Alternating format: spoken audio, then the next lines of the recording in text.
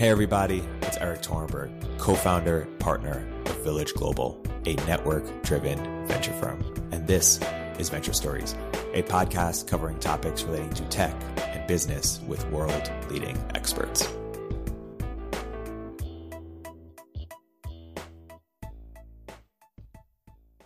Hey everybody, welcome to another episode of Venture Stories by Village Global. I'm here today with a very special guest, Daniel Schmachtenberger. Daniel is a civilization designer interested in social architecture. And if you listen to the episodes with Jordan Greenhall and Jim Rutt, you will love this episode. Dan, welcome to the podcast. Thanks for having me. Good to be here.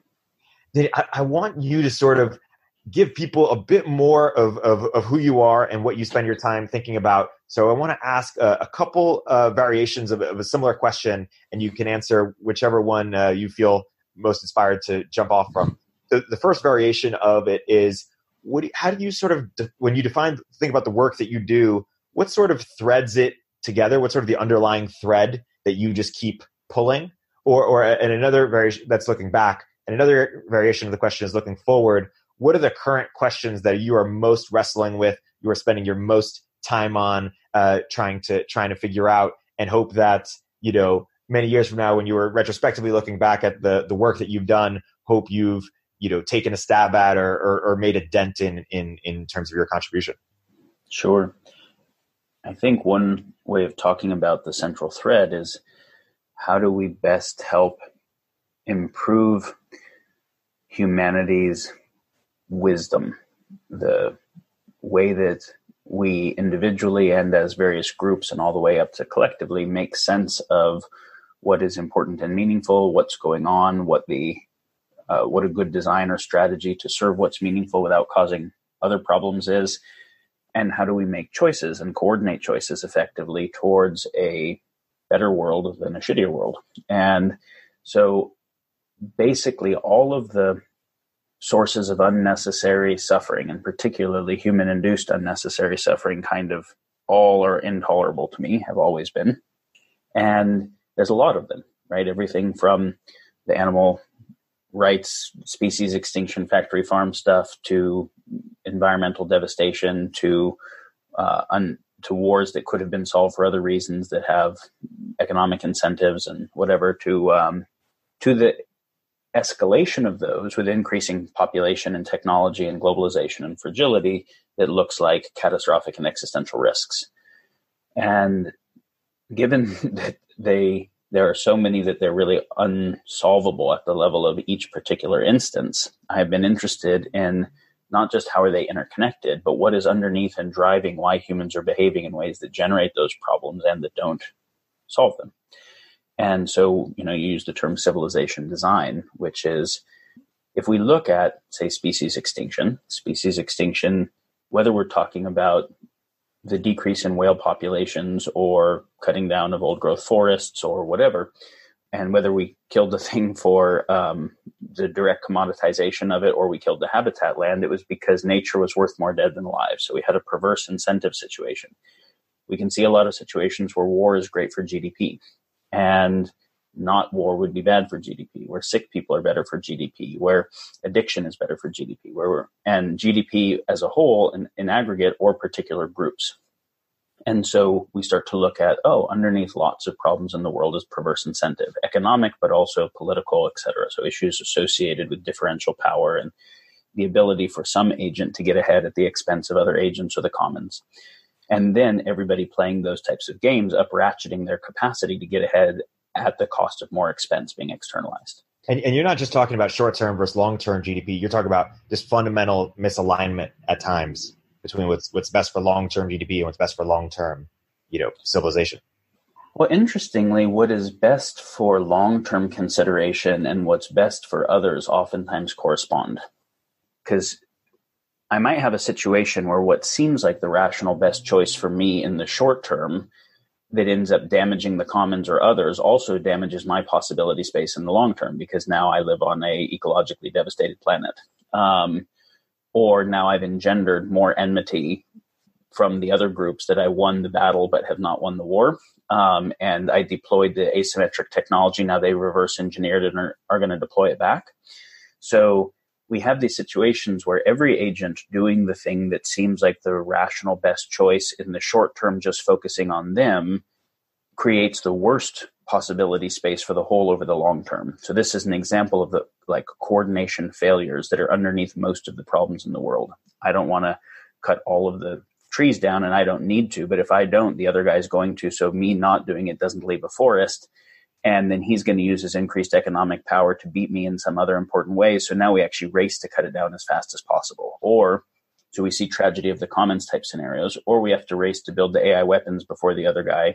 So arms races, tragedy of the commons are examples of multipolar traps where no one is maliciously doing the bad thing, and yet everyone's racing to do the destructive things. I think Slate Star Codex called this Moloch. Yes, the Meditations on Moloch is required reading. Yeah.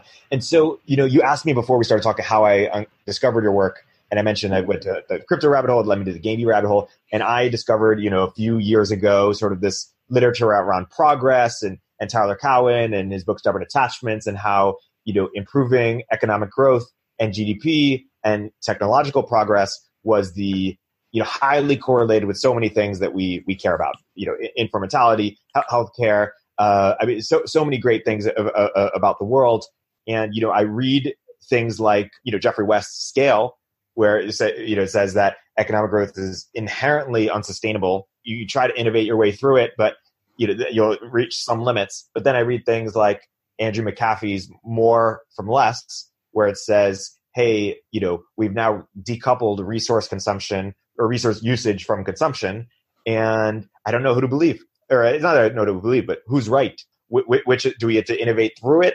Is the only way out is through? Or do you have to, have this radical reformation of how we run our economy, more Charles Eisenstein stuff? And so that's my question to you, Dan. How do you think about that? Yeah, so let's talk about limits of growth and upper bounds and that kind of question. So obviously the growth of the materials economy in the domain of atoms is different than in the domain of bits. And we would be silly to not acknowledge that fundamental difference. And there's a third difference. In terms of the physics of the materials economy, the domain of atoms, the domain of energy, and the domain of bits all have fundamentally different scarcities and different thermodynamics associated, different conservation laws. So we have to have different accounting for them. We have a finite amount of atoms of various types. And of course, via better mining technologies and whatever, and turning the atoms into molecules, so better chemistry type technologies, we can modulate that to some degree, but we also have upper bounds on that. It's also important to realize that it's not just getting the atoms, it's what do we do with them after the fact, which is the waste management. So for the most part, so far, humanity's had a linear materials economy where we take resources out of the earth in a way that are not renewing themselves, which is ultimately causing net depletion. And then we use them for some finite period of time, and then we put them back into the earth in a way that they can't actually be reabsorbed properly, so toxicity, net accumulation. The depletion and accumulation in the ecosystem, where the ecosystem before humans doing a materials economy had closed loop processes, the animals, the plants, the funguses, the everything in an ecosystem are made of the same atomic ingredients and can be fully recycled. And so anything dies and it becomes food for new things, and the food for new things doesn't try to figure out how to mine and get like savings accounts in very effective ways because they don't have tool innovation. So you get these kind of closed loop processes that is a huge part of the anti-fragility of how ecologies work. So obviously we have to move from a linear materials economy to a closed loop economy. That's pretty straightforward, where we take responsibility for closed loop on the atomic cycles. So we aren't producing accumulation on one side or depletion on the other. Now, we can keep cycling them. So we don't have a situation that once we've used it, it's gone, right? But we do have a situation where we start moving from increased growth of the number of atoms, measuring growth or progress in terms of the number of atoms, to that the atoms are being put into continuously more interesting forms. The forms are defined by design that is stored in a pattern of bits. And obviously the bits don't have a similar type of fundamental limit to them than the atoms do. So atoms we have to think about closed loop accounting on. Now, to be able to process the old stuff into new stuff atomically takes energy. Energy has a different kind of conservation to it, which is that we get a finite amount of energy bandwidth every day. We can use it more efficiently, solar and other types of things, but we don't have an indefinite amount of energy. So we have to be cycling the atoms within a limited energetic bandwidth, and we have basically unlimited amount of bit pattern, limited only by the energy and atom needs of the computational substrate. But then the bits are only useful insofar as they can actually be put into form, and or there is limited human attention to be able to engage them as types of software. And so human attention becomes another fundamental scarcity that is part of this equation. And so when people look at things like the fundamentally non-rivalrous nature of software, you can't abstract that to the domain of energy or atoms, right? Like, you really have to think about these and the accounting of them differently. The moment you think about attention as a scarce resource to compete over monetizing, everything gets evil and fucked in a hurry, as we see in the world with all of the problems associated with social media type dynamics and marketing, because monetizing other people's attention, which is obviously at the heart of the idea of marketing, right?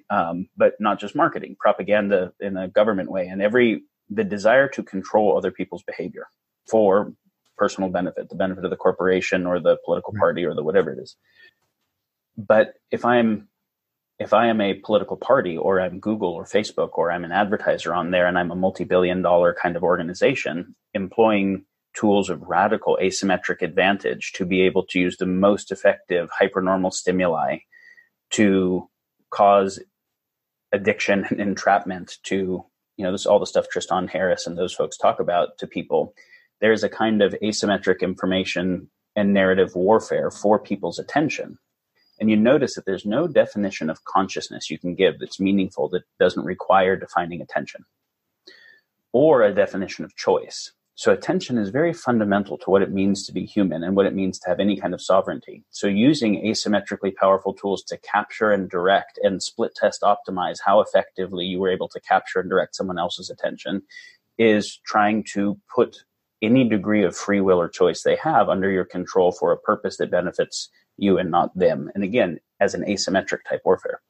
So we have to stop thinking about the attention economy that way. And now we can start to look at why we think of it that way and what would it take to change the macroeconomics underneath that. So are there fundamental limits of growth? Yes. Can we create more efficiency to where those limits are extending but still bounded? Yes. And so you will get to a place of diminishing returns on the increased efficiency, where we don't have increased resource per capita multiplied by increased population on a linear or an exponential curve forever. We'll get diminishing return. And so we do have to think about planetary boundaries in a intelligent way. And do we have to think about that in a way that's sort of top down, like, do we steer the market a little bit, or do we have to get involved, or will the market sort of figure that out on its own, or solve problems on its own, I should say? We don't have a market. So every Adam Smith type argument about the self-correcting intelligence of the market, even though it wouldn't have been true then, is super not true once you have bank bailouts and you subsidize oil companies and you have monopolistic kind of investments in military manufacturers and things like that. So there's no self-correcting nature of a market there. Also, when you think about fundamental theory of why a market would self-correct, you have this idea that humans are going to be sense-making what they actually want, that provides a good quality of life, and that expresses itself as demand. And that demand is kind of the environmental niche. If we try and reify this with evolutionary theory, we reify theory of markets with evolutionary theory, the demand causes an evolutionary niche in which different providers of products and services that there is a demand for emerge. And so the variations in how they make their product or service are kind of like mutation. And then some of the companies will succeed, and so that's survival selection, and some won't. And then a couple companies that have different IP or a different approach or a different market segment might merge. And so that's like mate dynamics, where you get combinatorial dynamics. So the idea is that markets are like evolution. And so there's this kind of correcting, increasing complexity type dynamic. And of course, that people competing against each other to provide the best products and services at the best value to rational agents who will make the rationally best choice is what actually increases the quality of life for everyone. This is a cute idea that's obviously silly, because there was a meme going around on Facebook that said the smartest people go to the best colleges to go work at the biggest tech companies to figure out how to engineer addiction for children more effectively. And we call this meeting meaningful demand and the self-correcting nature of the market. The moment that you can manufacture demand, the intelligence of the whole thing's broken. And it's important to understand that supply and demand will have a symmetry between them on aggregate, meaning the company that's supplying and the collective body of all of the demand. But there is no coordination or intelligence of the collective body of all the customers, but there is a coordinated intelligence on the supply side. So it's really the supply side against a single customer. That is an asymmetric dynamic that doesn't have the same good for both of them. There's a lot of times where the person doesn't need to buy the new shit that now they feel like they need to buy for status or addiction or whatever type thing it is. It won't actually increase their quality of life in a meaningful way. But we can use, the supply side can use asymmetric manipulation tools to get people to want to buy it, and also confuse them about what the best product or service is, because people aren't actually seeing what the best product or service is. They're seeing what the best marketed one is. We can also then use our market dominant position to squish smaller competitors that have a better product or service, so it doesn't have a choice of actually emerging, on and on. So the self-correcting nature of a market is not a real thing anymore, to the degree that it ever was a real thing. And there's actually a deeper argument as to why it never really was. But even in this situation, the asymmetric ability to manufacture demand that actually breaks the intelligence of demand as the basis of selection is actually a fundamental broken kind of situation. Not to mention then that governments, the whole idea of a nation state or government is to bind or regulate the most predatory aspects of where there would be perverse financial incentives. So it'd be very profitable to do crime, extortion, so we're going to make a law not to do it. It would be profitable to cut down all the trees, so we make laws to say, no, we're protecting state parks. But as soon as the regulator is supposed to regulate economic interests, but that individual regulator is nowhere near as motivated to be effective at that personally as the economic interest is motivated to break their ability to be effective at it. This is the libertarian public choice critique of this kind of liberal democracy structure, representative liberal democracy. Then you end up getting a situation where market forces capture the regulating forces through campaign financing, through paying all the lobbyists, through getting compromising information on representatives, through whatever, right? They capture them and then have them actually serve their interest. And now you don't even have the checking forces of market competition, because you actually have the regulator doing the opposite of regulation. Because obviously the regulator will always be something that we want to try and capture in market dynamics if you can. So it's important to see all the places where the idea of the thing, right? The idea of what a healthy market would be and what a healthy constitutional republic would be and how they would work together.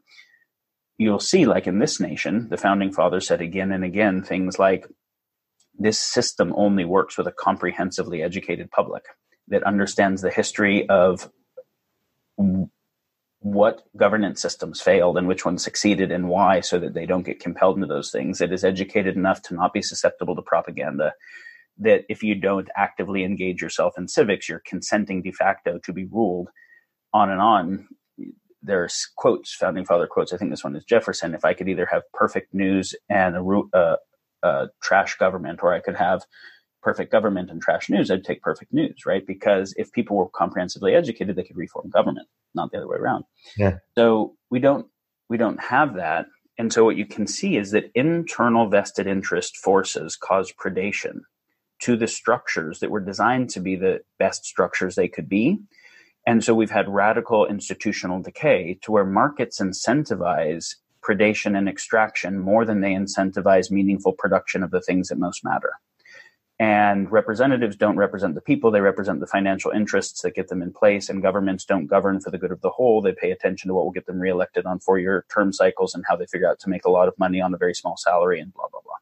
So I don't know if I actually answered your question. I said that the underlying myth that there is this thing called a market and that it has self-correcting properties is really importantly gibberish, and we have to acknowledge that if we want to think sanely about things. Yeah.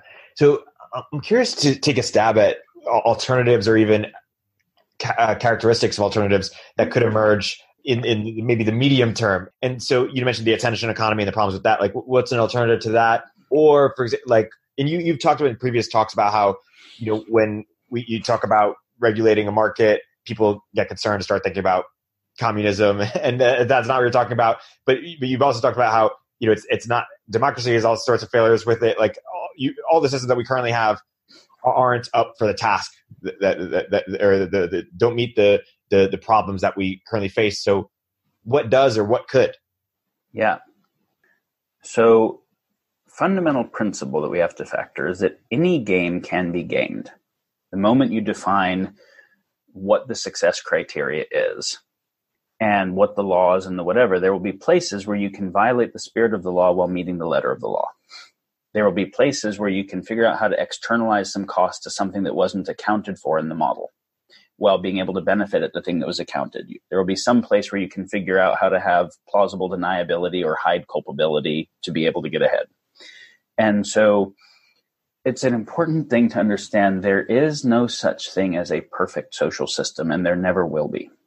And meaning when we think about a perfect social system, when we try to imagine what that would be, what we're usually thinking about is, okay, how do we remove all the perverse incentives from the system such that no one ever has an incentive to do something that is fucked for anybody?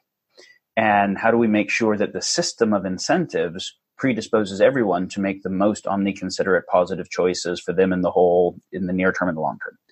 And what we're actually asking is, how do we remove choice and make a system that predisposes everyone's choice in a particular way? And as long as there is the reality of choice, there's the reality of the possibility of people making choices that are intentionally benefiting the whole but wrong, mistake theory, or not intentionally benefiting the whole or even intentionally damaging. This is an important concept. I'll come back to the more tangible in a moment, but I think you'll find that if you try to define meaningfulness, like the meaningfulness of existence of life, you won't be able to find any definition that doesn't bind the concept of meaningfulness to the concept of choice. And so insofar as we would seek to make a system that actually compels people's choice to be a particular way, so their choice is no longer actually choice, it's the result of the causation of social engineering, we're actually trying to make a system that debases the basis of meaningfulness.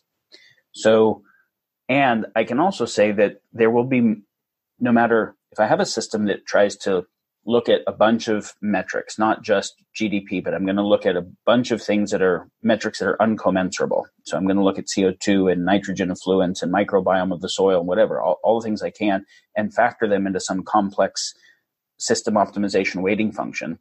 There will always be metrics that matter that aren't included that we don't even know exist yet. The unknown set is never factorable into the thing.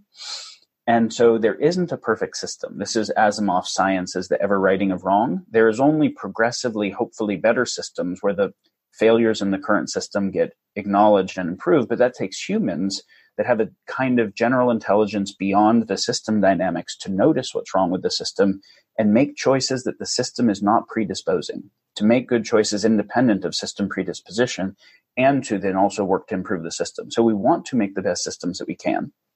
We also want to develop humans that make choices not just influenced by, but beyond the influence of the current types of social coordination systems. So the reason I say this is because what that means is that there is no answer to a civilization that doesn't totally suck, that doesn't involve the comprehensive education and development of everyone to be good stewards of human choice. And any attempt to do something that doesn't involve that will always end up being some kind of propaganda for a system of control. And so that's fundamental. It's also important to understand that no matter what proposition I offer for anything or anyone offers, I can also say how it could be gamed. So again, this would take some people being earnest and smart enough to notice where that was occurring to be able to work with it and bind it. So that's a fundamental statement. Now, that's not me answering your question. It's saying why that question is unanswerable in a perfected form. So I can give some examples of what progressively better systems in the righting of wrong are, and we can still go into where they would be gameable and then what the next progressive step would have to be. Perfect. And I'm also curious if you can go deeper on how to make, or what a good steward of human choice looks like, how to make those, what it doesn't look like, and how we can, and I don't know if it's a segue into Forrest Landry stuff, but how we can do that. Which way do you want to go first? Propose transitional systems or choice? Let's do choice, and then we'll do transitional systems. Let's say we're looking at economics as a system that is predisposing patterns of human choice. And we think of it that way. It's a system of extrinsic motive incentive to create coordination. It's not just resource allocation. It's also extrinsic incentive, right? So that we can get people to do the labor jobs and those types of things. But it's not just get people to do the labor jobs, which is how do we extrinsically override people's intrinsic motives? It ends up being kind of a system of incentive writ large. And so a dollar or whatever kind of currency is a fungible, singular, maximally reduced unit of value for all types of value. That's the idea. So that we can take value, whether it's a service or a product or whatever, something made out of bits or attention or atoms or energy or whatever it is, and we can decide how much it's worth so that we can create exchange between them. So we have this kind of abstracted value metric. Well, there are kinds of value that actually matter that are not measurable. They're not quantifiable. There are kinds of value that are not extractable and exchangeable. And so insofar as value that is measurable and extractable and exchangeable will confer game theoretic advantage to me over the kinds of value that are not, then I can't make decisions that optimize sunsets or rainbows or songbirds or, future generations of children getting to fall in love or whatever. I can't optimize for that because insofar as I put resource, time, attention, energy, or physical resources into those things, I'm actually maximizing my own power and advantage relative to those who are doing purely measurable, extractive, exchangeable things. This is a multipolar trap issue, and it's based on the fact that the metricification, right, metrization of value is actually a fundamental problem. We have to make choices in service of values that can't be put into fungible metrics.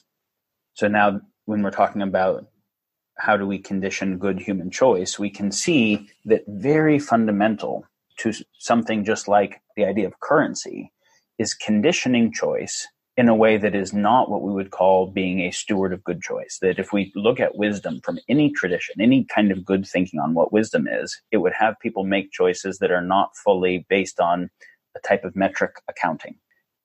So if someone has a fiduciary responsibility to utilize their resources, and they have now quantified the value of other people's lives as human resources in terms of their hours and what they get paid and whatever, we've quantified, all of those types of resources, and they have to maximize shareholder returns as part of fiduciary responsibility, they will be obligated to destroy real value in service of the types of value that confer game theoretic advantage and that are on the fiduciary relationship. So this is just one of a lot of examples of why you can't leave choice to a system.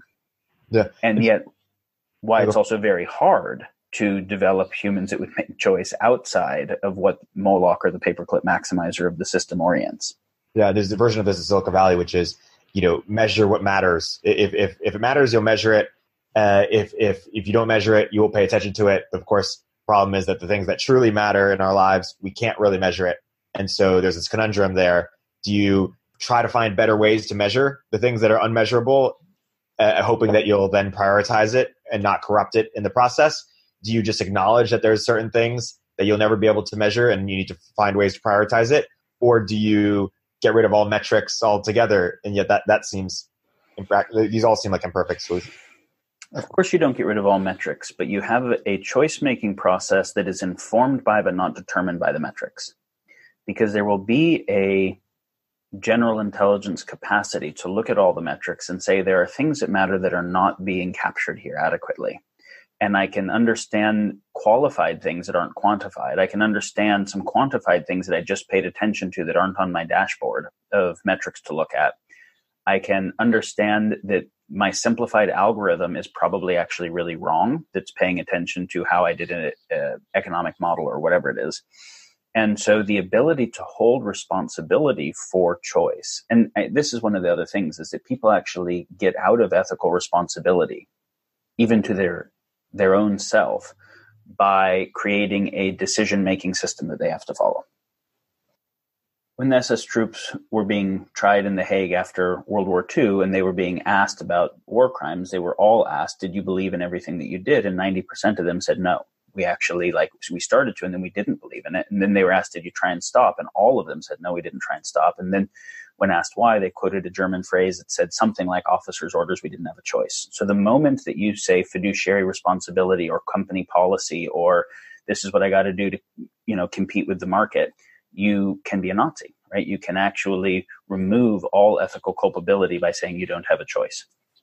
So the question was, how do we develop good stewards of choice? And we can see that it's not only the sense making, the calculate stuff. Well, it's also things like courage. It's also things like depth of congruency and knowing ultimately what your life is in service to and what is meaningful to you and what matters beyond what any dashboard might be able to represent. Yeah. Knowing, and here's the difference between virtue and virtue signaling. Virtue is where there's something that matters to me that is not expressed in some type of game theoretic advantage. It's not expressed in dollars or likes or tweets or status or election, that I am willing to sacrifice those game theoretic advantage in service of. Virtue signaling is using the performance of a virtue that people will care about to get more game theoretic advantage. And when it comes down to the two masters issue of will I actually sacrifice some personal game theoretic advantage in service of this, if the answer is no with some justification, it's virtue signaling. And so this then becomes a core thing in choice is, where am I willing to do something that doesn't maximize profits?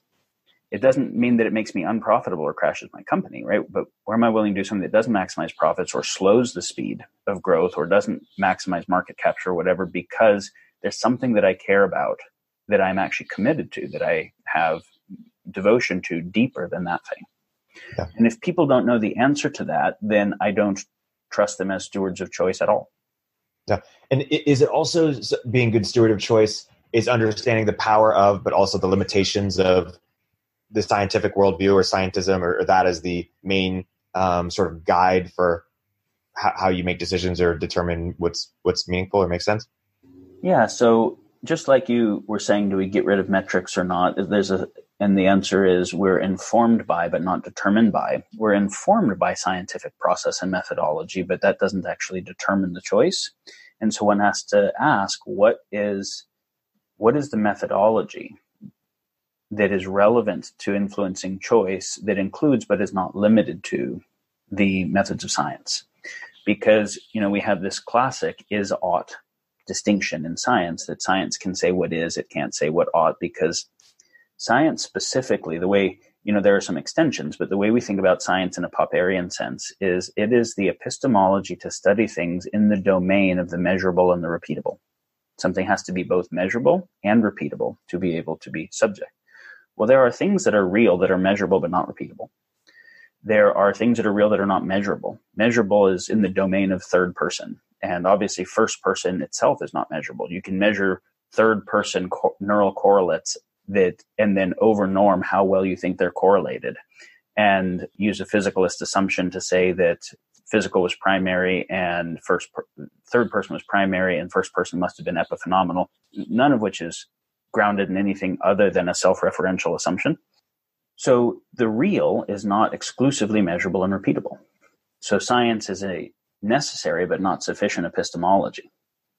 So when I'm asking questions about choice making, I'm asking ought questions, not just is. Now they have to be informed by is, otherwise they're ungrounded, right? So one of the problems here is that the philosophy of science gave us so much power over religions and other things to be able to understand the physical world and then apply that as technology and engineering to have more power over the physical world. So anyone who paid attention to Newton's calculus could make cannonballs hit the target way better than the pendulum dowsers could, and could do a lot of things. So those who kind of paid attention to it just started to win via war, economic war or military war or whatever it was. But then what happens is we have a dominant system, a dominant kind of philosophic system that says we can't say what a good choice is. There is no basis for there is no reification of the concept of good or the concept of choice. Both of those are concepts that we don't actually understand. So we assume choice is summed up causation from particle physics in the brain or genes or whatever domain we happen to study. And good is purely a nonsense social construct. The best we can do is look at evolutionary biology, reify it with game theory, and say good is that which doesn't lose in a rival risk context. Maybe try and reify it down to thermodynamics and say who can garner the most scarce thermodynamic energy, right?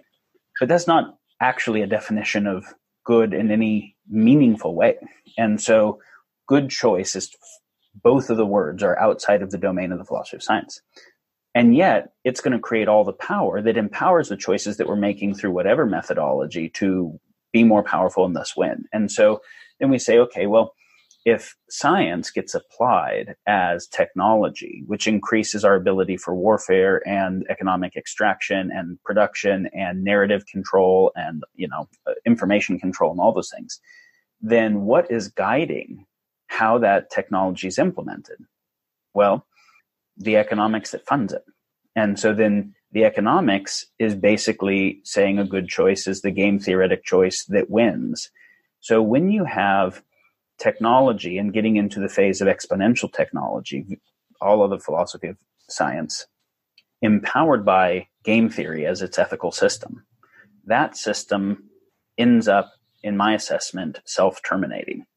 Because unlike animals that can't increase their game theoretic capacity radically within a life, that only increases very slowly over natural selection time periods in relationship to the co-selective pressures that all of the other animals in the ecosystem also upregulate, predator only gets a little bit better, right, through a mutation. And then at best, they start to eat a little bit more of the slower prey, which inbreeds the faster prey's genes, which make them get a little bit faster. So you don't get radical asymmetries of power, which is key to how the metastability of nature works. But the moment we had stone tools, we were able to increase our predative capacity faster than than the mammoths could deal with it, faster than the whatever. And we started extincting species and overhunting environments. And then rather than having our population come into steady state with the environment like every other predator, we could just move to another environment, become the apex predator everywhere, then start farming environments, then start mining resource and moving to a, fundamentally net unsustainable type dynamic, because the tool making gate, which was early philosophy of science, right? Before formalized philosophy of science, it was our abstraction capacity mediated ability to understand principles. Right? The principle of sharpness that could make a sharper knife, not just use a sharp rock. And then to test kind of empirically, does this thing actually work better? Our ability to do that broke the symmetry of us with regard to nature and also of the most powerful humans with regard to the other humans. And that kind of symmetry is key to what allows the metastability of evolution. So we're still using an evolutionary motive, i.e. be the apex predator, but without evolutionary capacities, with capacities that aren't defined by evolution. Because our capacities are evolutionarily unprecedented, no other animal could kill the whole world. We can't. They can't ruin whole ecosystems. They can't genetically engineer new species. They can't. Because our capacity is evolutionarily unprecedented, the power of our choices, the basis of our choice also has to be evolutionarily unprecedented. Because we have the power to influence the whole so much, we have to have consideration for the whole in our choice making. Because our capacity can influence the long term so much, we have to have consideration of the long term in our choice making. If we keep making choices to optimize our near term apex predator status, but with capacities that break the entire metastability, then we self-terminate. Yep. And evolution is as a term, as a concept, as a field, is used to justify or explain, lots of different things about how society currently works. Do you have, and how people work and why they do things, do you have sort of any different views from the mainstream evolutionary in terms of how we should interpret Darwin or other sort of important sort of divergences that have different implications for what's quote unquote natural or appropriate or relevant for us? It's a big conversation. There's lots of things in here. And the idea that the mainstream thinking about Darwin that was just individual survival of the fittest without considering symbiosis or ecosystem dynamics, like that critique is now, I would say, fairly well known by anyone that's paying attention. And that if you look at an ecosystem and you look at the relationships of gas exchange between plants and animals and all of the food cycle dynamics and aerobic and anaerobic bacteria in the soil, and you see that most of the things are actually very codependent, interdependent, symbiotic. It happens to be that the competitive things just stand out in an interesting way, right? When bucks are, budding antlers, it just obviously stands out. And it ends up being that, of course, really focusing on that, whoever really focuses on that and wins wars, those memes get selected for. And so in the same way that, genes that have certain kind of dominance get selected for, so do memes, even if they aren't actually holistic or true or, in that sense. So there's a lot we could talk about of not just looking at individual animal selection or individual species selection, but selection at the level of whole ecosystems. That's really critical, because obviously if an individual species got so successful relative to the other species that it depends upon, that it debased the ecosystem that it depends upon, its own short-term success would kill its long-term success. And this happens, right? Like we've seen invasive species come in, devastate an ecosystem, and then they're gone. And so the only things that make it through long-term are the things that lead to self-stabilizing ecologies. But when we don't pay attention to that part of evolutionary theory when we are justifying being the apex predator in the market. So that's very important. There's a lot of things like that are very important. But I think the main thing I would give is that the moment we understood how to create tools via abstraction, we were no longer evolutionarily precedented. And so we can't apply evolutionary theory to us in the same way. And all you've got to do is just look at a gorilla attacking and then watch a nuclear bomb go off. And look at a beaver cutting trees down and then watch slash and burn. And look at a great white eating tuna and then look at a mile-long drift net pulling up, hundreds of tons of fish. And you're like, oh, we're not fucking apex predators, right? Look at a beaver dam as the most radical environmental engineering of any animal, then look at LA as you're flying into it. And so, okay, we are not evolutionarily precedented creatures. And religions talked about us being between the animals and the gods and needing to ascend into our godlike nature. And really what we can see with exponentially increasing technology is the power of gods, right? I'm speaking metaphorically, but something that is less like the power of animals and more like the power of what we would ascribe to who can create and maintain and destroy the whole. And so if you have the power of gods and you don't have the right choice making to hold that power, i.e. the love and wisdom and prudence of gods, then that's a temporary story. What should serve the role that mainstream thinks evolution serves? What's a different theory or school, or is it created? Should it be created? Like, if we've gone beyond evolution, how do we? So evolution is a process by which new things come to be that were not before. Tool making or technology design is a process by which new things come to be that weren't before. The unconscious relationship between those two self-terminates at a certain point.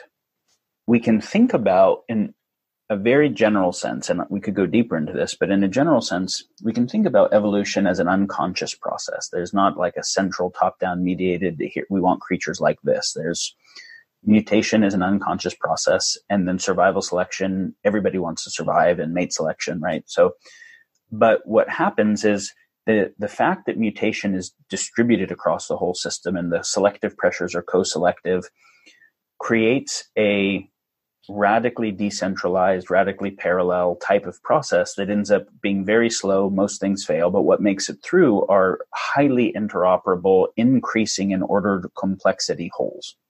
And tool making, so we can think of evolution as a kind of decentralized, unconscious, parallel process, but that is actually tending to the metastability of the whole. Tool making is a conscious process, can happen in a single individual, can happen in, or small groups, can happen in serial, not parallel. Someone can take insights and, recursively work on those insights. And it creates parts, right? It upregulates one input variable relative to others to be able to upregulate some output variables relative to others through the conscious ability to understand that. So there is a new third creative process. So if we say that evolution is unconscious tending of wholes, that obviously I'm simplifying radically to make a construction here, and tool making is conscious creation of parts, then there has to be a new process that is the conscious creation and tending of wholes. And because if all of the agents are acting like parts and upregulating their capacity, but breaking the power symmetry, that is where the metastability comes, and not thinking of the long term of the whole. And when anyone deploys more asymmetric power, everyone then ends up reverse engineering it, also deploying it, and you get this exponential curve of power deployment, all of which is driving entropy and driving externalization. That ends. So as soon as we can affect the whole that significantly, there has to be conscious governance of how that occurs, which is where there has to be large scale sense making and large scale values generation, meaning thoughts about what is good beyond just what wins in a rivalrous context, and then large scale coordination capacity. And this is where we start to talk about, well, how do we develop humans that can do that? How do we develop relationships and communication processes and protocols that work better at shared sense making and shared values generation to inform better shared choice making, where we actually have better capacity to coordinate than getting stuck in things like perverse incentive and multipolar traps? Yeah. This makes me think a couple things. One is, does it make sense to think of humans as a means to an end in terms of some other being that has more powers than, just like we were, some other being before us was means to us? And does this resonate with sort of the idea of like global brain or the noosphere, or like, and how do you see that manifesting or playing out? Do I think that we are part of the hydrocarbon bootloader process to make the advanced silica-based AIs that then replace all of the hydrocarbons and are better, or that humans give rise to the transhumans in some sense in terms of how we technologically modify ourselves, our physiological substrate? Both of those sound pretty dystopic to me. And I would very much like to make sure we are not heading down those trajectories. I think that it's kind of like you see a plant that has some traditional recognized medicinal value, and then we try to use scientific method to identify the active ingredient, extract that active ingredient, potentize it, and then give it as a drug. And we're paying attention to one thing that herb supposedly did, and we're measuring that one thing, that one metric, and we say, look, this is a more powerful. But there's often also a process where now that more powerful thing might also cause side effects that the plant didn't have. There's externalities because there was a synergy of the way the molecules work together. But it might also be that there were a bunch of other things that were not the primary objective, that were positive things that were happening that are now lost. So oftentimes something makes it through, whether it's genetic or mimetic, makes it through an evolutionary process that factors everything in a closed loop way. And then we try to understand it by reducing it to some number of active metrics that we can then measure and optimize. And the unknown set, the set of things that are relevant that we don't even know that we don't know that aren't in our model, is more important than we account for most of the time. And so, yeah, I think that there is a fundamental information theoretic problem in the way we think about AI, the way we think about CRISPR and synthetic biology, which is we will define what we're trying to achieve as good with 1 or 2 or 5 known metrics. And we will seek to make a technology that has the first order effect of increasing those metrics, right? The first order effect meaning a direct effect. And the calculation to be able to see a first order effect on a known small set of metrics is relatively easy. But the ability to calculate for second and third and fourth order effects on a very large unknown set of metrics is very hard. There is a P naught equals NP issue here. And so, but if I'm being driven by kind of first to market or first to publish kind of dynamics. I have the opposite of an incentive to do deep and protracted safety analysis. I have all of the incentive to say, well, we learn from mistakes and, let's go. But the level of mistakes when we're making things that replicate, like it's a really big deal to get that pattern replication tech is different. It's different even than nukes, because nukes don't make more nukes and detonate themselves, but biotech does. And, and possibly autopoietic AI could, right? So the moment we start getting into technology that is self-replicating or just too powerful, when we don't have safe to fail probes, and we don't even recognize how shitty we are at safety analysis on second, third, fourth order effects over longer periods of time on metrics we don't know to look at. This is an information theory issue that we really have to pay more attention to with the level of technological capacity we're getting. So I'm saying this to say that I think a lot of we understand the genome well enough to start editing it is stupid hubris. And that doesn't mean that I'm a Luddite that says there is no way to move forward. It means what is the actual complexity of the situation, information theoretically, and then what's the complexity of my analysis in terms of orders of magnitude, and are they close? And if my analysis is factored 10 to the 5 bits and the reality of the situation is maybe 10 to the 20 bits of information, I probably shouldn't do the thing yet. And I should think about safe to fail. Now, this is an information theoretic thing, but I think mostly it's actually not an information theory thing. It's a motive thing, because I'm not even motivated to try to do good safety analysis. I'm motivated to do the bare minimum safety analysis as a source of plausible deniability, to say that I did safety analysis, to actually move forward as fucking fast as I can on getting whatever that 1 or 2 metrics that gives me game theoretic advantage that I'm trying to optimize for are. I want to go back to choice making and then to transitionary systems.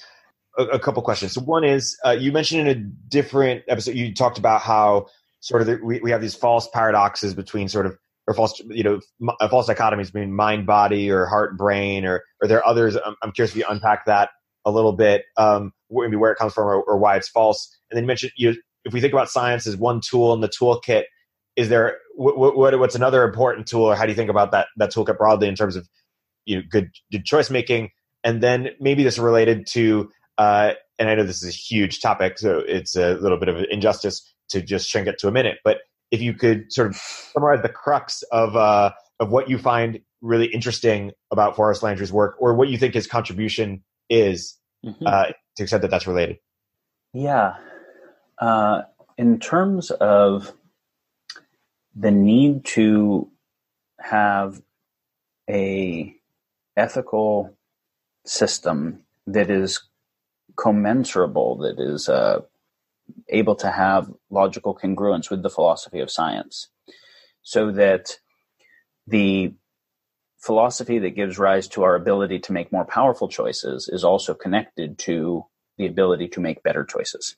Working towards that in a meaningful way is one of the areas that Forrest's work has been, that I think is most meaningful of a contribution. There's lots of things I think are very meaningful contribution. And so, again, we said the philosophy of science looks at the domain of the measurable and repeatable, or we can say the domain of measurable, repeatable specifically, which is always going to be third person. And so there are some philosophical assumptions about what third person means, what first person means, and what the relationship between first and third person are, or reifying what we mean by subjective, what we mean by objective, and what the relationship between subjective and objective are. That Forrest's work starts at that level, and the reification gives the basis to then be able to ground the philosophy of science in something deeper than it. Like, obviously, if we're looking at the domain of measurable and repeatable, we have to start with measurable. And a measurement always involves a measurer measuring some measured. There's a triplicate relationship between the observed, the process of observation, and the observer. And yet, then what we try to do is take, for the most part, the measurement process, and especially the measurer, for granted, and create an ontology of measureds, even though the fundamental basis of the concept of measurement itself isn't even semantically frameable in a logical way without those three concepts being bound. So it's very interesting. If you look at kind of Vedantic idealism or Buddhist idealism or solipsism in general on one side, and you look at physicalism on the other side, I would say that they make the exact same reductive mistake. So physicalism says that objective or physical is fundamentally real, and subjective is either not real, like it's just an illusion, a la, radical eliminativism, or it's an epiphenomena. It's secondary. And they have a very compelling argument for that, right? The compelling argument is it requires assuming a bunch of things as more epistemically grounded than I think they are. But so Big Bang, just a bunch of plasma and then particles and whatever. It doesn't seem like there's anything we can call consciousness in there. Eventually, planets at a certain point, hydrological, biological process, protocells, whatever. It's very hard to think about consciousness before that. So it seems like there was physical stuff before there was consciousness stuff. So then consciousness must have emerged out of there. And if people can describe their subjective experience while hooked up to an EEG or an fMRI, and we can look at their brain and we can see some type of statistical correlation between patterns of brain and their subjective experience, then we can say there's a correlation between subjective and objective. But we think that the objective is controlled by the objective, i.e. that physics is causally closed. Therefore, your brain state this moment is the result of your brain state a moment ago. And the particle physics that governs, ion differentials of what's going to actually happen in the brain in relationship with the body and the environment. So if there is a one-for-one correlation between described subjective states and observed objective states, and the objective states are the result of scientific causation and there's closure over that, then subjectivity must be a acausal epiphenomena, right? Like there's various versions of that argument. And as you can see, argument between Sam Harris and Dan Dennett, who both would typically think of themselves as being mostly informed by the philosophy of science, come to, Dan Dennett says that consciousness is not real, but free will is. And Sam says free will is not real, but consciousness is. And at the end of their argument, Sam said something like, it appears we have fundamentally different intuitions on this, which was actually very important, which meant that the symbol grounding was actually the key thing. And this is where you get Tarski's theorem, coming out of Gödel's theorem, which is that any formal logical system involves ideas that cannot be reified in that system. And that means that there is no logical system that is consistent that's also complete. And this comes back to why I said there is no perfect social system. And it comes back to why the first thing Lao Tzu said when he wrote his book is that the Tao that is nameable is not the eternal Tao. Is the formal system that is complete doesn't exist, right? Okay, so we can see how basically philosophy of science and obviously I'm radically oversimplifying to go quickly, and we can do the nuance thing at some point. So the question, what is real? Philosophy of science says, well, the stuff that is measurable and repeatable seems to be pretty clearly real, because we might think that sound is faster than light, but we can all measure that it's not, and it's the same every time. And so the congruency of objectivity and the repeatability of it and its independence to our beliefs about it seems like a good basis for real. And then the fact that we can make predictions with it and make shit out of it and that works and whatever. And so then, of course, you have an epistemology, which is measuring and repeating and then testing and like that, which is you have an epistemology of third person that is the epistemology that makes sense, starting with the ontologic assumption that what is real is the stuff that you can assess via that epistemology.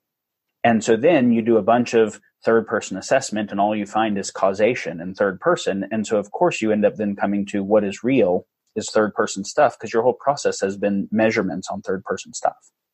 So there's an ontological assumption that creates an appropriate epistemology that then proves the ontological assumption. So then Vedanta or Buddhism did the exact same thing on the opposite side. They say that subjectivity is fundamental and objectivity is either an illusion or Maya, et cetera, or an epiphenomena, the structures arising within consciousness. And they argue it in a very similar kind of way on the opposite. They say, well, I can't prove that I'm not dreaming or in a hallucination or anything else. So my measurements might all be part of a dream. and the repeatability of it is all part of my dream. So I have less epistemic ground on the objective stuff out here than I have on the basis that there is an experience arising, that I'm actually experiencing something. Descartes said something obviously very similar to this. And so what I have the most epistemic grounding on is that experience is occurring. But my perception of myself as experiencer might be an illusion. There is a self here, but it might be different than I think it is. And there's a world, but it might be different than I think it is. So there is some self experiencing a world, experiencer experiencing an experienced. But the experienced and the experiencer might have delusion, but the experience is prima facie occurring. So what is real is that which can be experienced as opposed to measured and repeated. Therefore, I have an epistemology of inquiry and noticing the nature of experience and running experiments in there of moving attention in certain ways and seeing what happens with experience. And so I get a phenomenological epistemology. And then that ends up confirming, see, everything that I notice is experience and everything that is objective is I can only say even exists because I'm experiencing it. If I couldn't actually experience the measurement wouldn't have occurred.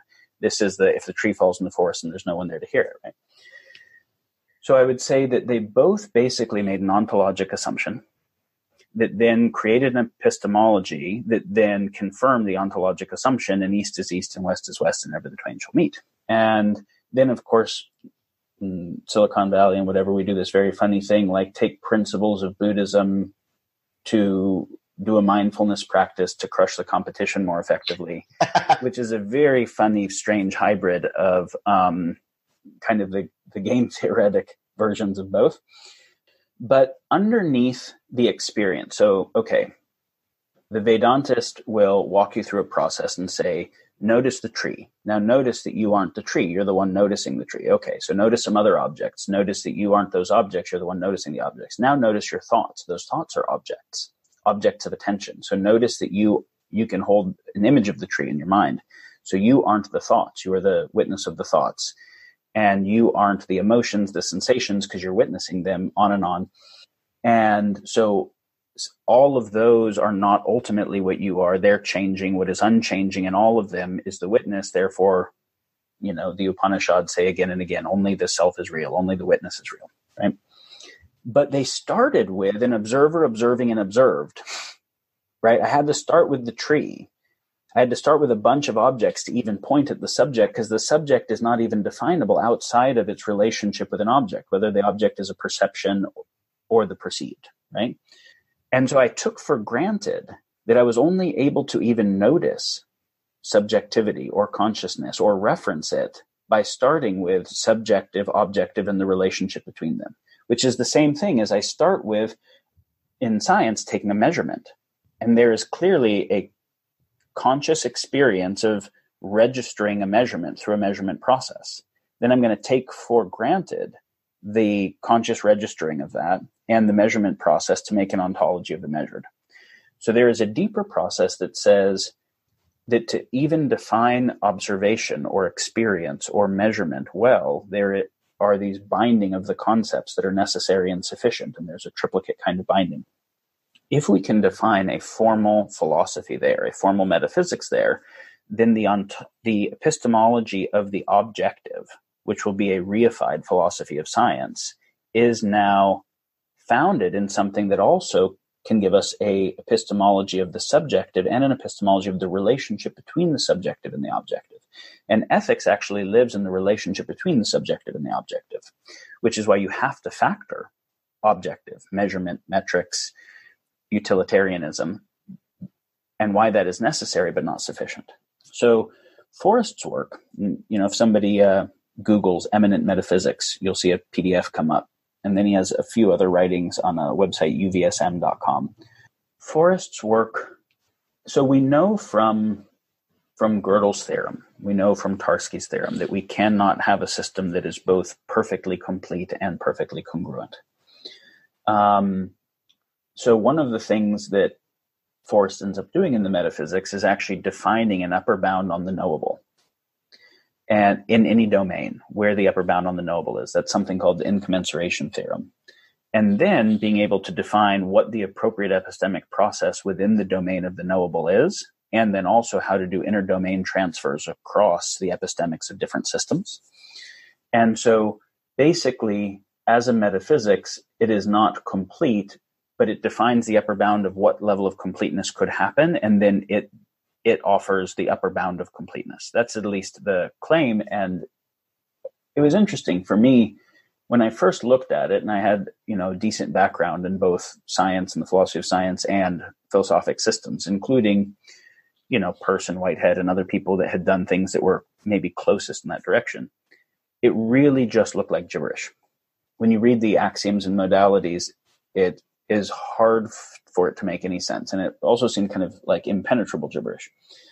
So if I only got the book, I would have definitely not done much with it after the first half an hour and then gave up. It was only because I got to spend a decent bit of time with Forrest, and he was able to actually show me the application of it to solving problems that in domains that I knew well, that I'm like, oh, that is actually a fucking novel insight in the entire space that I actually know well, and that happened across enough spaces that I gave the benefit of the doubt to say, oh, there's actually an epistemics there that I can see the expressions of in areas that I have more domain knowledge. So then the long haul of working to understand it came in, and I will say that it's been extremely helpful in being able to take other epistemologies like evolutionary theory or complexity science or mathematics or whatever, and understand them in terms of a meta epistemology that both gives more clarity and insight and more capacity for interdomain transfers, formal interdomain transfers.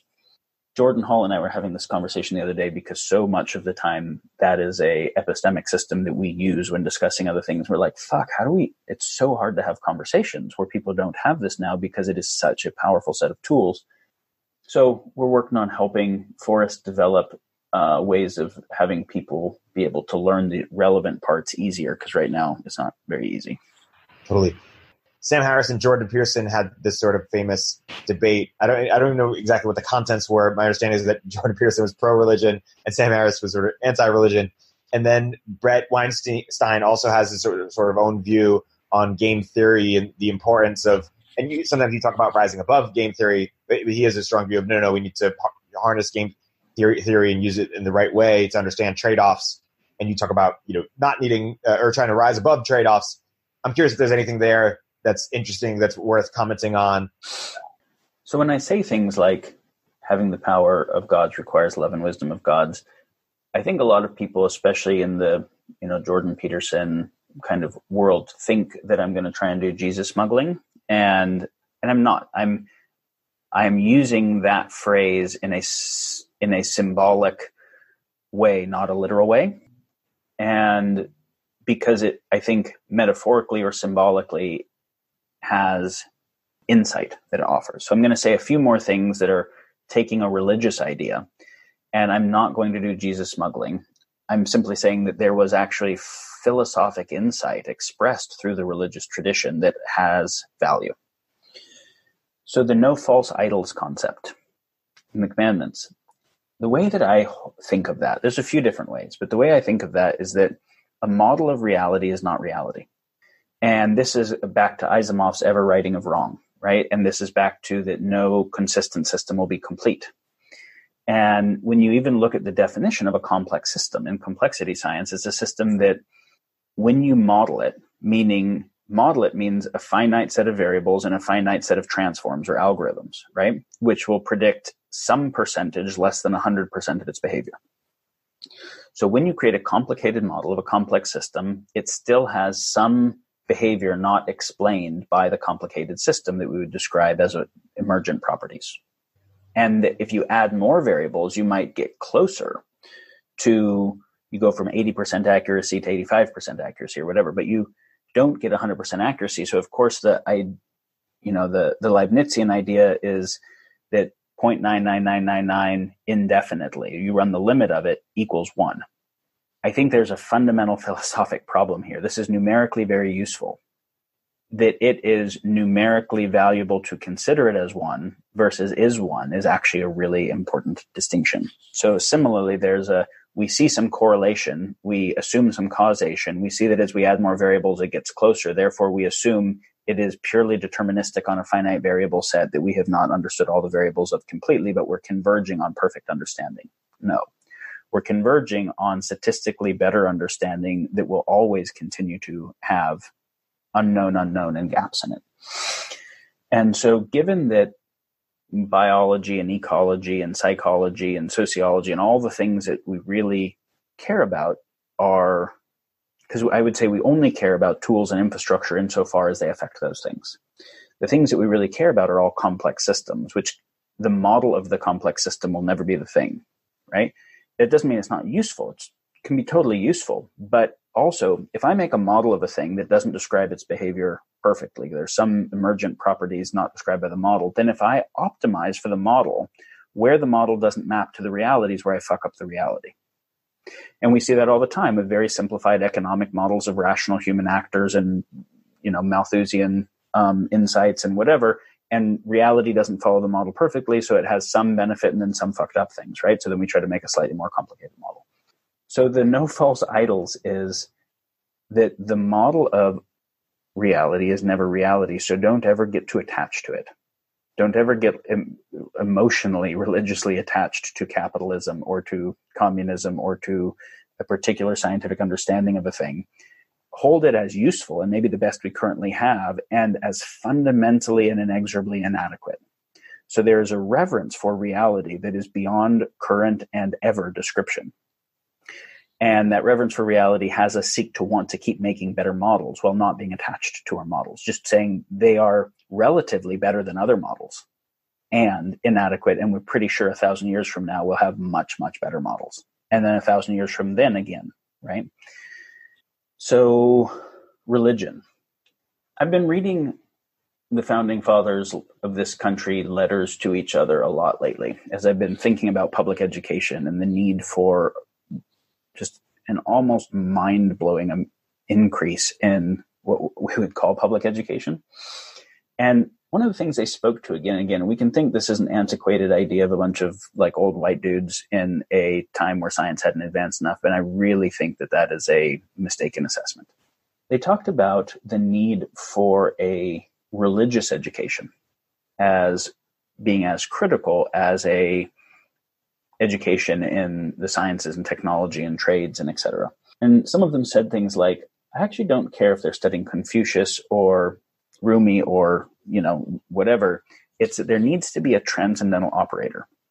There needs to be that whatever our current model is, we need to be able to have at least some frames for an intuitive connection to something that is beyond the limit of those frames. And so this is where I would say that, utilitarian ethics is necessary but not sufficient. Virtue ethics also serves a role, because in utilitarian ethics, first, if I take negative utilitarianism, I want to minimize suffering, then obviously the best way to do that is to just kill the universe.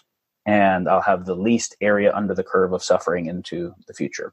We can see that every one of the utilitarian theories, hypotheses, if I do a reductio ad absurdum, I can see that it doesn't actually further. And this is, again, one of these partial considerations of something more complex than the model can hold. And so in utilitarian calculus, I have to assume higher degree of epistemic certainty than I usually have when actually making choice, right? Because oftentimes I'm making a choice in not only the complex domain, but the anthrocomplex domain, the domain of humans interacting with lots of humans, interacting with biological systems, interacting with technological systems. And so what I'll end up doing is say, okay, the things that matter are these things, and the effect of this action is going to be this. And so I'm willing to have the ends justify the means, and I'll sacrifice some harm here for some greater good here. But so often I cannot actually say that that will be the greater good, that in terms of the effect of the action, that the harm will be limited in that way, that the benefits will be that, because the unknown set is so large. Now, I'm not doing a God of the gaps argument. I'm saying simply we can't predict the weather 10 days out. And so one of the places where people start to look at virtue ethics is, okay, where I don't have the epistemic certainty to just run a utilitarian calculus on a finite set of metrics, is there something that creates more integrity in the moment where then the next moment unfolds from greater integrity? And we can say that the way that people think about both utilitarian and virtue ethics are like, they're not even using deep enough cognitive tools. And, so we can, this is where I do think that the metaphysics is, a deepening of the cognitive tools that are being used. It's very interesting.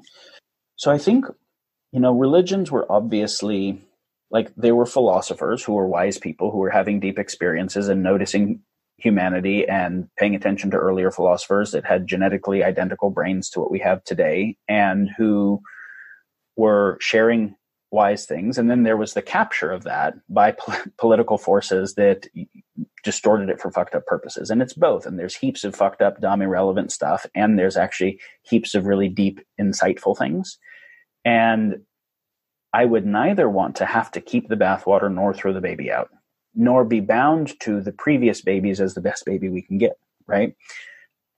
So I think that when the founding fathers are saying there's a need for something like a religious process, is when people think about heaven and hell and some almighty God judging, or they think about reincarnation or something like that, if they're not yet at the kind of level of moral development that can transcend narcissism and care about the subjective experience of others for no rationalized benefit to themselves, then thinking about reward and punishment for themselves in an afterlife is a nice way to smuggle in infinity, right? It's a nice way to at least get them to, for their own self-benefit, think about things that in the rational calculus right now, they can't see how serves their own self-benefit.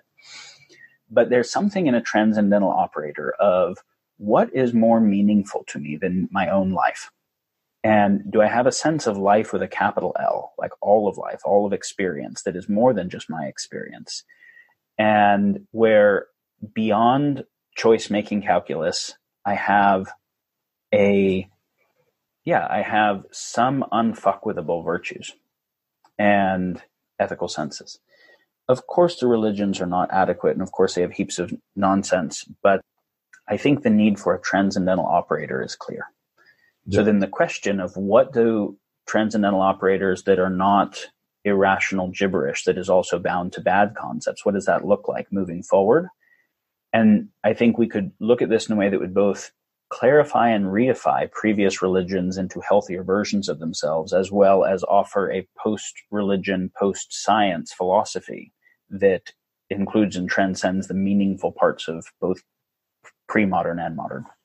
Bert Weinstein had a quote. He said something along the lines of, I think of religions as not literally true, but metaphorically true in the sense of, if I believe them, my life will be better. Basically, that they did not literally happen, but there's some truth that is indescribable. Is that with that crude, not crude, but very simplified statement? Do you resonate with, or you see it slightly differently, or is that not the right way to think about it? I think we have to be very careful here because, we can make the Bertrand Russell argument very quickly against them that believing nonsense because it seems to make you happier, or have some pragmatic or utilitarian purpose is not a reasonable thing to do. Because if it's not true, it'll end up actually fucking reality up in some ways as you're operating on a not true map of the real territory, but affecting the territory in the process. So I don't think it's that we want to indulge things that are untrue because it seems comforting. I think it's that we recognize that the philosophy of science and utilitarianism do not give us access to all of the true. And so then we have to say, what is an expanded epistemology for the domain of the real, not just the domain of the repeatable and the objective? So in the same way that, and then people very quickly say, well, intuition is just pretty obviously corrupted by desires and fears and blah, blah. Rationality is obviously corrupted. You actually have to train rationality. This is actually what formal logic and mathematics and critical thinking and, all of the domains of learning how to fucking think properly are, because we've all heard people make rational arguments that are just utterly gibberish because of lots of rational mistakes, logical fallacies, whatever. You have to train intuition as well. And if you look at what narcissists and sociopaths will do in gaslighting that will end up fucking other people up, gaslighting is usually making a rational argument that someone feels compelled to believe that gets them to override their intuition. And so someone's like, man, something fucking feels wrong with this person. feels like they're not being honest with me or whatever. And then the person makes the argument well enough and they're like, okay, well, I want to give the benefit of the doubt. I don't want whatever it is. And then they realize that they were actually being played by someone that was better at playing the game than they were.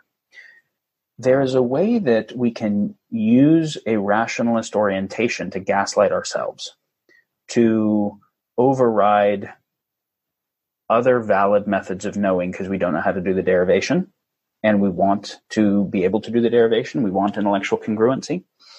Now, the argument I'm making can then easily be weaponized to smuggle in gibberish. But then recognizing that someone can smuggle in gibberish can also have them reject the truth to the argument. And so there is no way forward other than a truly earnest one, because you can weaponize the arguments on either sides. I want to return back to or delve into transitionary systems. And some of my these are all related, but some of my questions there are, how do we internalize externalities? What does it look like to eliminate trade-offs? How do we, what technology can help us build, real-time balance sheet of the commons? Are there examples of Gain B institutional, examples that exist today, or even directions that you're directionally Gain B? Okay. I was talking about weaponization a moment ago and also virtue signaling earlier. There's a lot of stuff that calls itself conscious capitalism or impact investment or sustainable business or whatever that, is basically advertising something Gain B like that is never going to violate a fiduciary responsibility to do profit maximization or actually have any real consequentiality on its own advantage. And it's just basically taking a part of its marketing or talent retention budget to, appeal to millennials or to regulatory bodies or whatever it is. So are there things that companies can do? Are there things within market dynamics that would be good for the world? Totally. But are there a lot of things that are advertising that they are that aren't actually that? Also totally. So the discernment of anyone who's thinking about getting involved either as an investor or an employee or a whatever, like there has to be fairly close, thoughtful discernment. I was just talking to a guy the other day who had been at one of the top position at one of the major banks and is now in one of the South American countries that has part of the Amazon and is working on an approach to protect the Amazon and use market-based solutions to make the Amazon worth more alive than dead so that, market dynamics will keep it alive. And while that would be a nice thing to do, the particular strategy was terrible everywhere because, it involved things like, well, the indigenous people who depend upon the environment there and protect it, if we can support their rights in some way, that'll end up supporting the Amazon. Therefore, we're making this fair trade, artisan craft business thing that the indigenous people will produce their stuff and will sell the shit out of it and be able to provide, economic benefit to those acres associated. I'm like, okay, so right now the indigenous people do 1,000 things, and making just the amount of craft that they need to live is one of the things that they do. Now, as soon as you start providing economic advantage and survival to doing that one thing and not all the other things, and you just convert the indigenous people to a Chinese sweatshop where now everyone just does the artisan craft all of the time, and they try and bring in more people to do that thing. And if you want to know how to destroy an indigenous culture, figure out how to monetize one part of it heavily, independent of any kind of value on the other things. And this is where we talked about values that are extractable and exchangeable compared to things that are valuable but aren't extractable and exchangeable. So it's very important to really think through those strategies and say, is this going to be the right way to do it? And when you start to monetize one of the parts that is extractable and exchangeable and not all the other ones, and you confer a lot of advantage in doing that, then obviously you start to bias the entire culture towards doing that particular thing and you start to lose key other parts. So it's not just that someone has to say, will this be net positive? And in a false dichotomy that says, well, if we don't do that, they're all burned and slaughtered. But you have to say, are there better strategies? So this is actually an important topic. The rationalist community has this, ongoing debate in certain areas on mistake theory versus conflict theory. Michael Vassar turned me on to this thinking. And there's this question of, do we do the dumb things because of mistake theory, meaning there was just no way we could have predicted that externality? was just too hard. Or conflict theory, which was we didn't really try to predict the externality or the problem, or we even wanted to cause it. And while both are true, one of the things that we have to factor is that mistake theory ends up being a source of plausible deniability for conflict theory.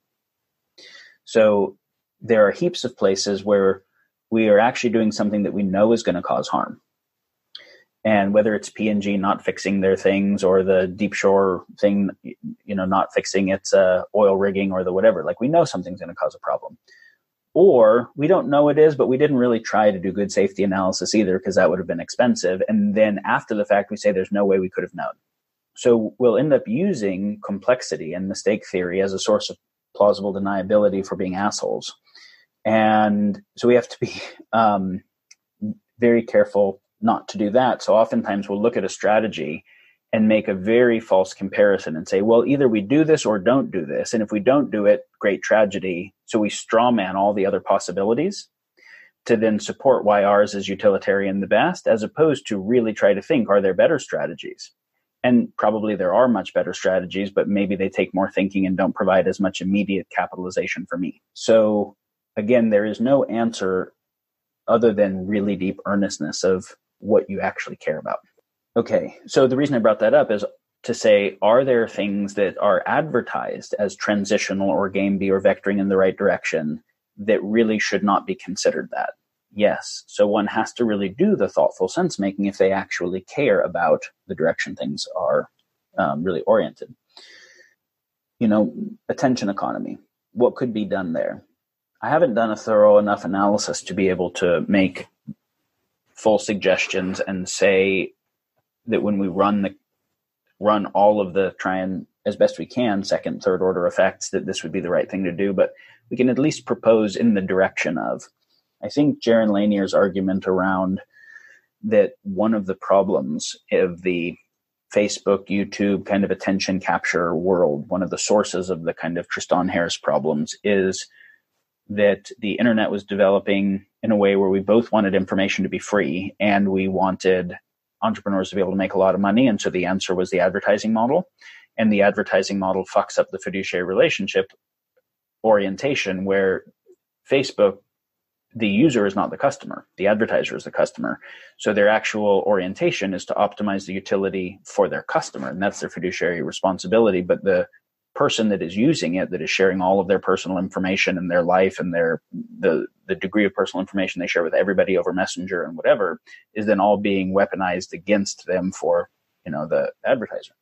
Whereas if there was a pay for service model, it would be closer to a market. Like in terms of an Adam Smith theory, make a product or service and deliver it to a customer at a value that they want to pay for and deliver a better product to them. As soon as you're intermediating it through deliver it to somebody else's customer where it's not clear, how the market dynamics work, I think you've actually broken what should be the intelligence of a market, and you've made something that's fundamentally has to be evil. And so if people had to pay a monthly fee to access YouTube or to access Facebook, and there was no incentive for them to maximize time on site, there was only an incentive for them to actually have the customers feel more fulfilled with their experience. So rather than drive addiction through hypernormal stimuli, they were trying to drive the actual quality of engagement. I think that would make a huge difference. Now, exactly how do we do that? How do we transition the existing ones? How do we make the new ones?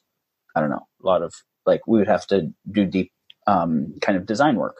And to do the design work, we'd have to identify the problem space well enough to do the design work. But just an example of kind of thinking through changes that could be made that still allow businesses to operate, but that don't allow all of the business models, because some of the business models are really fucked enough they should just be regulated against. If you had asked me in a message earlier, what do I think the role of VCs could be? I want to see financial institutions that are created that invest only in technologies that are needed to solve the fundamental problems of the world, including the R&D that's needed in the domain of atoms and energy, not just bits, long-term and large scale. I think that money on money dynamics. So I've got money, I'm going to loan it to you. I want to 10x my money because a bunch of them are going to fail, or 100x or 1000x. So I want the fastest path to liquidity events. I think that is one of the things that has most fucked the entire intelligence of the market. I think that when you look at a kind of classical market, financial services were and should be less than 5% of the total market. And now they're 35, 40%. I think that is completely predative and extractive and not creative. And so, you look at 1971, Nixon getting us off the gold standard and off of the Bretton Woods Convention and the beginning of all of the financial deregulation that occurred. And you see that the government and the market stopped innovating in the way that they had before. We stopped having shit like Apollo projects and Manhattan projects. We started having stupidly bloated F-35s that cost $1.5 trillion that we didn't need in the first place. And so I think that China right now, because, and you can see why, China has an emperor that doesn't have term limits and that basically got rid of the multipolar traps and created a, kind of top-down control system so they can actually coordinate. Well, there's all the fucked up things of dictatorship, but there's also, a democracy or a republic is only better than a dictatorship if you have a really educated population that can overcome the asymmetry of supply side orientation, which we don't have, in which case this thing ends up having so many coordination failures and broken sense making that really you have the simulation of a democracy that is an oligarchy controlling representatives on both sides, so you can't even have accountability to who the fuck the dictator is. And the short-term term limits where nobody will invest in long-term stuff. So China's getting to build high-speed rail all over the fucking country, right? And not just their country, all over Africa and all over, other parts of Southeast Asia and into Europe, and getting to do fundamental R&D and infrastructure development. We haven't done good new infrastructure in forever. Or the kind of R&D. So where the fuck is the thorium research, right? The government should have it's also important to understand when you look at post-World War II, a lot of the things that we attribute to market were actually because of government spending, and the market wouldn't have done it otherwise. A lot of the early contracts to HP and IBM were government contracts that put the money in to be able to do deep R&D that created stuff that then the private sector benefited for. So government's actually investing a percentage of federal budget in R&D and then in infrastructure is important. And so neither is the public sector, is the government doing that, nor does the private sector have 25-year return horizons to be able to do stuff like thorium and trains and whatever. So short-term money on money basically broke everything, right? In the financial sector, short-term money on money, both the directors and officers of a corporation being held on quarterly timelines. So of course, they're not going to do something that will give payoff a long time in the future. And the representatives having 4-year term lines, like Notre Dame took 200 years to build. Thorium is going to take a while to research. Trains take a while to build. So I would like to see venture funds and growth equity funds that say, we do not need another fucking Snapchat, right? We do not need more kind of addictive technology, even though Metcalfe's law is awesome and we'll make a lot of money doing it. Not only do we not need it, it's net bad for the world. So we're not going to fund that shit. We are only going to fund the things that the world really needs that are not currently on track to happen, that solve major problems. And we're going to do stuff not just in the domain of bits, because of course bits, I have no cost of goods in the domain of bits. So I can have exponential returns that I don't, because of all margin, that I don't have in the domain of atoms, where I actually have cost of goods. But the virtual is based upon the value of the physical. And so if the virtual starts to debase the physical because it's easier for capital to flow there, now, again, any system that emerges out of a foundational system and then debases its own substrate is self-terminating. The virtual needs to enrich the physical, not debase it. So a healthy social media would be one that made people's friendships and physical life better. But if I'm with my friends and I'm checking fucking Facebook, or I'm so socially awkward because I grew up on it that I don't have real friends, then the virtual is debasing the physical. That is net bad for the world. If financially the virtual debases investment in the physical, that is net bad for the world. So I want to see people who are investing in long-term R&D of real stuff that needs to happen, specifically in the domain of atoms and energy, and who have a longer-term, event horizon associated with that. And it's still market, right? I'm not talking about nonprofit. I'm still talking about being able to make returns. And so start to think about dynasties again and your family name and being able to, optimize for that, because otherwise the time horizons are too short. So I do think that waiting to see, because building shit is hard. And so VCs have this position of let other people build shit, see the stuff that looks like it could succeed, and then try to capture as much ownership of it as possible, the board seats, et cetera, to be able to create a artificial distorted bubble on its valuation to exit. That's just fucking evil, right? Like, it's bad for everybody other than them in terms of bad for the world. I would like to see people who have capital saying, how do we deploy this capital, which is concentrated choice-making ability, to actually make good choices, right? When we're talking about choice-making power needs choice-making basis, money is concentrated choice-making. So what are we doing it in service to? And for the most part, anyone who has asymmetric power is incented to and capable to use their asymmetric power to maintain and increase the asymmetry of their power. That will always, that's evil, right? That's the fucked up thing. We need to say, how do I use my asymmetric power to actually increase the baseline of quality of life for everyone, to actually use my asymmetric power to debase the asymmetry of it by rising everybody up, not by, lowering, not by tall poppy syndrome communism, but nobody's oriented to do that. But it would be totally possible to be a mensch and a venture capitalist who said, I am looking to use market dynamics, and I also use philanthropic dynamics where that makes sense, or government type dynamics where that makes sense, to actually do things that will be net positive to the world, not where I can tell the story that it was net positive as a type of marketing and plausible deniability for something that was clearly just net positive for me. So yes, I would like to see financial services totally fucking restructured. And I would like to see anyone with integrity actually work on their own internal congruence to say, there are deals I'm willing to turn down. There are places where I'm not going to try and push for a liquidity event or fucking take the company away from the founders if the founders actually care about something.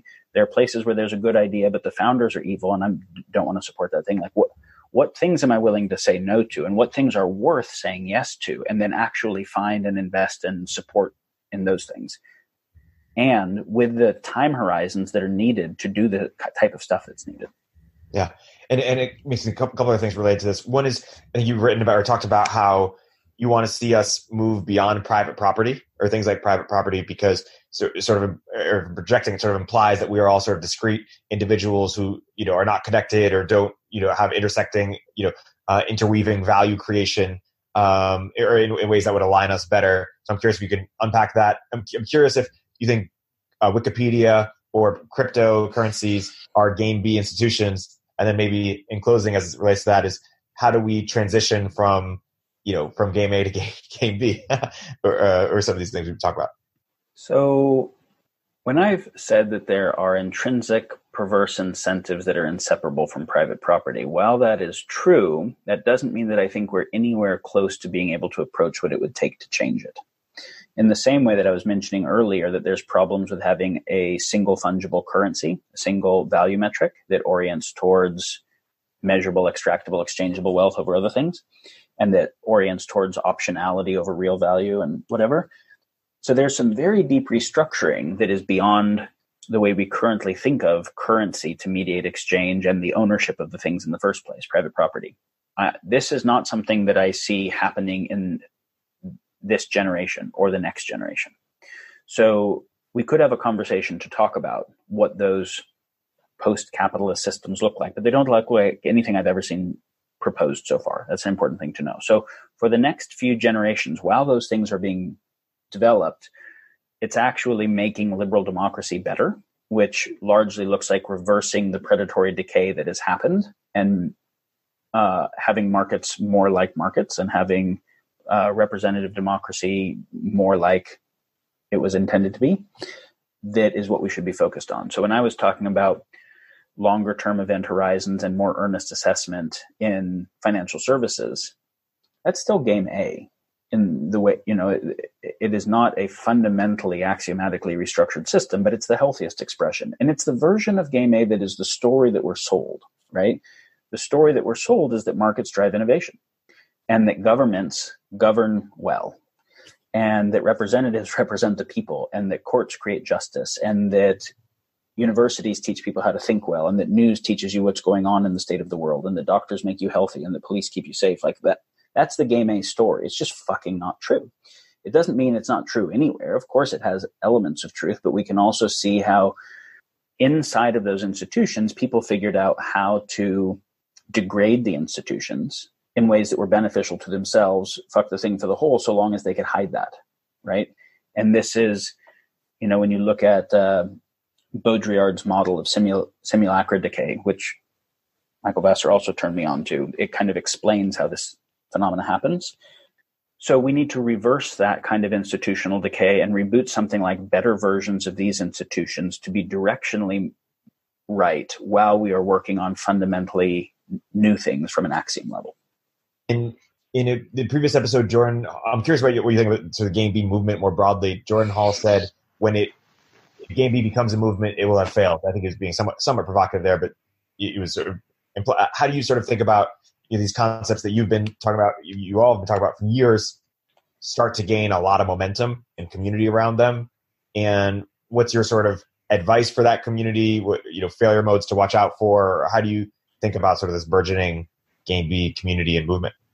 I think that most dominant narratives, politically right, politically left, whatever, apolitical, I think they were also influenced by the narrative warfare landscape of what do I need to do to get people to believe this, to advance our agenda, including where it's not fully true or where it's more provocative or where it strawmans the other side or where it appeals to people's unmet needs and emotions in ways we know aren't fully true or whatever. I don't think that there are any dominant narratives on anything that are not mostly narrative warfare. Either side of climate change, either side of capitalism, vaccines, whatever, like I think most of the topics end up having people in institutes that have something to gain from lots of people believing a certain thing, figuring out how to tell compelling versions of that get people to defect on their own sense making to be part of an in-group, arrayed against and held together against an out-group. And so the kind of good, nuanced thinking that would be needed to figure out complex things, I see almost nowhere. And I think what Jordan was referencing is Game B could very easily be another version of that. So it used to be the Pope, and then it was, a university professor or whatever. Who's the authority that knows what's true and has the monopoly on legitimate authority, who can tell everyone else who's less smart and informed than them what true and right is to be able to control them? Basically, the moment that legitimate authority seems to exist, there is an orientation of anyone who wants power to capture it. And so then, of course, the sides that whoever captures it wants to continue to double down on it being legitimate authority, and whoever wants to fight who captured it wants to debase that it's fake news or it's a false narrative or whatever, right?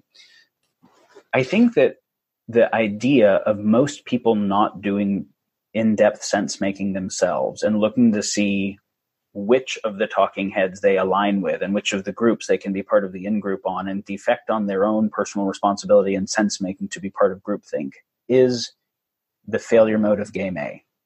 And so it doesn't matter what narrative, that's not the thing we want to do. There isn't a plant the flag and get everyone to rally as a war around the new flag. There's a how do we get people to actually make sense of the world better in a more thoughtful, earnest, nuanced way? How do we get them to check their own biases better? How do we get them to not be susceptible to groupthink better? How do we get them to have more courage to express what they actually feel and believe in the presence of a group that is trying to groupthink everyone into it? And then how do we get higher qualities of civil conversation where the people are oriented to dialectic rather than war and defection? I think what we're seeking is how do we have collective intelligence that is really collective intelligence rather than kind of dumb mobs captured by leaders that want to be leaders. I want to be sensitive to your time, so I want to close on a last sort of couple questions that, like previous ones, are going to seem very different. Maybe they're related. Feel free to take whichever ones appeal to you. So one is I read this book, The Sovereign Individual, recently. Have you read The Sovereign Individual? The basic thesis is that we're going to transform. It's written in the 90s, and it says we're going to transform from citizens of governments. We exist to serve governments, to customers of governments. Where governments exist to serve us, there are going to be markets for governments. The world is going to look. Technology up until now has increasingly become more and more centralized. It's now going to become more and more decentralized. the world might look like the decentralized city states, and people self-segmenting. I'm curious what have a sort of if anything comes to mind for you when you think about that future. Another thing you've said in a different episode is you are more excited about sort of the enlightenment of the feminine and of femininity. I'm curious if you could talk a little bit about that. And then lastly, and this is in closing, you said you've been reading a lot about, education, or thinking a lot about what the future of education should be. And maybe in closing, any thoughts about that as it relates to what we've been discussing that comes to mind? I'll just say as a general statement, I think central versus decentral is another one of these kind of oversimplified narrative warfare things where, of course, there are things that are better when they're centralized and there are things that are better when they're decentralized. And the best systems involve the relationship between those things in a nuanced and contextual way. Because I can show failure modes of decentral systems, like basically why China is doing better at infrastructure than the US right now actually has to do with more centralized control that doesn't create multipolar traps. But then you also see more corruption and control and, less of certain kinds of innovation incentives with centralization. So I think the conversation needs to go deeper than it usually does there. Similarly, if you apply gibberish market theory to governments and say we'll become customers and the company serves the customer, but we know that the company can actually manufacture demand and capture the customer when it has asymmetric capacities. So basically I would say that, and the same thing with masculine and feminine, I think most of, we can see the left having a feminism that has moved to kind of LGBTQ trans ideology and interracial ideology that is kind of represented in intersectionality. And then we can see a very strong backlash to that in alt-right kind of thinking. And so there's massively charged stuff here. And I think the underlying ideas of what is true and what is good we need to go much deeper on. I think the conversation is usually framed in a way where I'm rejecting the frames and would want to reconstruct the frames. So that's why these are longer conversations. Totally. Perfect. That's a perfect note to close on. Daniel, thank you so much for coming on a podcast. For listeners who want to go deeper in Daniel's work, they can check out, is it civilizationemerging.com? Yeah. Anything else you want to point them to? There is more on the media page in terms of podcasts, so that's probably the place to start. Yeah, and you go down the YouTube rabbit hole if you found this interesting. You won't be disappointed. Daniel, I'll let you go. Thank you so much for coming on the podcast, and talk to you soon. Thanks for having me. It was good.